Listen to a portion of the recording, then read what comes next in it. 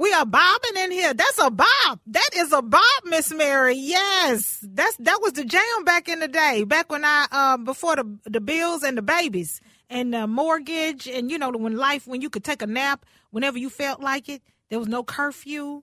You don't have to worry about babysitters. That was a bop. Mm-hmm. That was a bop. That took me to a place that I miss. I am joined today by Mary Moriarty.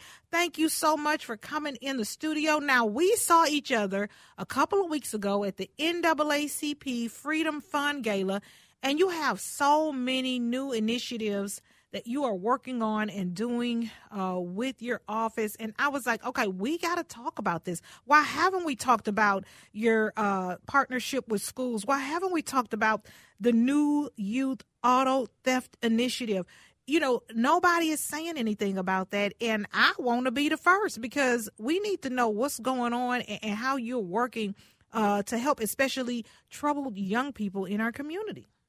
Well, thank you for inviting me to be here. And I think pretty much you're always the first, aren't you? I am because, I didn't want to brag or nothing, but I was the first person to break the fact that you were running for this office. Yes, I was. You did. You were the first person I talked to. Okay, so talk to me about this new strategic plan, the Youth Auto Theft Initiative, and the partnership with schools.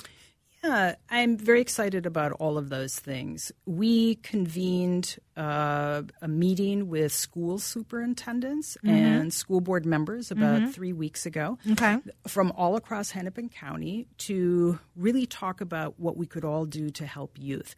Now, you may know we at the Hennepin County Attorney's Office are responsible for truancy, but we do have the option of having a diversion program instead. So instead of truancy court and hauling a kid and their family into court, we have a program called Be at School.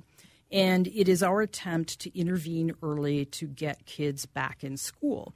And what that looks like is schools are required by law to report to us when youth aren't in school. And we are intervening a lot earlier. And so we were talking to school superintendents and school board members about, hey, how can we work together? And they were very excited about it. And there's a lot of space there for us to be in better communication to really figure out who are the youth that are not in school because school truancy has gone way up in many schools. Yeah. How do we get kids back in school? And that typically means helping families get stability so that the family can be in a space where they can get their kid to school. Okay, now, I love this. I love the fact that you're involving the whole family in the success of a child. But there's some people out there that say, you know what? The kid knows better. He's doing wrong. Lock him up. Put him in jail. Why do you want to take that extra effort to have these initiatives, especially aimed at youth, when it's a lot easier to just say, you know what, he made a mistake, he needs to pay for his crime, learn his punishment. We're not going to waste any energy or effort for this person if they're convicted of a crime. Because youth are our future. And we know since the pandemic and the murder of George Floyd that our youth are struggling. Yeah. They were struggling with online school. Yes, if they even had the resources to be there, they didn't have those adult relationships. They didn't have places to go. Kids need places to go, whether it's a gym, whether it's music, all of those kinds of things. And they haven't had that. So our youth are struggling. And it's incumbent upon us to do our very best to help those youth. Now, you mentioned our auto theft initiative, and one of the things that I realized early on in talking to law enforcement throughout Hennepin County is that they were seeing kids who were engaging in risky behavior. Yeah. And we know from looking at the data that in all of Hennepin County, when car thefts are reported, we are only getting cases in about 2% of the time.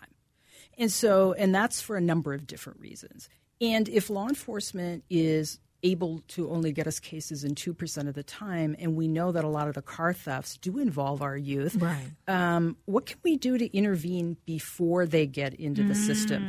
And so we met with law enforcement for a number of months, and we said, hey, how would you feel if we met with you as often as you want? You give us the names of those kids, and we will use all of our resources to figure out how to get them help. And by all of our resources, I mean we brought together our team, child protection, youth prosecution. We worked and partnered with county mental health. We used our Be at School social worker to reach out to families from kids whose names we got from law enforcement. And I can tell you, you mentioned some of the times you hear about, hey, prosecute the parents, or at least I hear that. Yeah. But this is what's really exciting about this program. Our social worker reached out and was able to get 96% of those, get in touch with 96% of those families that were given to us.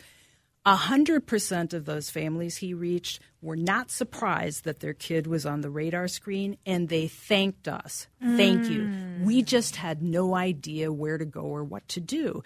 And then what we were able to do was to connect them with Hennepin County resources, community-based resources that could help that family unit get stability. And that was without bringing them into the system. Right. So in other words, we had our child protection people there, but we're not there to create a child protection case. If we got the name of a kid whose family is already involved in child protection, we would just contact the child protection worker and say, hey, we're hearing from law enforcement that this kid is out there. We're not sharing that information back to law enforcement. This is the very first time in the history of the county attorney's office that we have taken such a preventative approach. In the past, we would have sat back and said, well, you're only bringing us 2% of the car theft cases. There's nothing we can do. But we wanted to partner with law enforcement because we know kids are at youth, and we want and have the resources to get that family stabilized so that that kid hopefully will never come into the system. That is amazing. And I have to tell you, as a kid who grew up in the inner city, I appreciate that effort. We got to talk about some news before you go. Because Keith Ellison came out about the school resource officers and said that the law isn't the problem. You came out this week and said it is the problem. So talk to me about, the difference that you all have in this. You see it differently from Ellison. Your take on the school resource officer law. Yeah, and I will say it's not a difference with the AG at all. Here's the position that we found ourselves in. When I came into office, I made it a priority to work with all of our law enforcement partners in Hennepin County. As I said, I just came from an event out in Rogers, and I've worked with police in Rogers, Bloomington, all over the place. And we've developed a pretty good relationship where they know we're not always going to agree, but I will be candid with them and transparent. So the EG is the only authority that has the ability to give an opinion that's binding until a court says it isn't. I, as county attorney, have no authority to do that. But what happened over a period of weeks was our police chiefs in Hennepin County were saying to me, hey, you have partnered with us really well. You have provided training for us on the new cannabis law. We know you can't give a binding opinion, but we want to know what you think about this. And so our team, this wasn't just me, our team had been looking at this statute. I was not part of that legislative passage. I wasn't really aware of it. And so we did a lot of research. We were talking to legislators. We looked at the language of the statute. And here's what it does. What it does is say that SROs are banned from doing prone restraints and other kinds of restraints on kids. Now, what makes that different is that, as you may know, back in 2015, the legislature said that school personnel could not use prone restraints on special ed students. But it also said school agents, and I learned that SROs were not interpreted to be agents of the school. So what this legislation says is school personnel and SROs cannot use prone restraints on students in school. So what it does is shift the way the legislature looks at law enforcement. They're not looking at them as law enforcement out on the street where they do use prone restraints, and they don't need reasonable force to do that. They're looking at them as, hey, you are SROs, you are different in schools, and we are going to look at you the same way we look at all school personnel. And so I think a conversation that we should all be having now is, what role do we want our SROs to play in school? Yeah. What kind of tools do we want them to have? Okay. Yeah, that's and everybody it has an opinion. I thank you for sharing yours. Hennepin County Attorney Mary Moriarty. We'll be right back with more on The Shaletta Show. Thank you.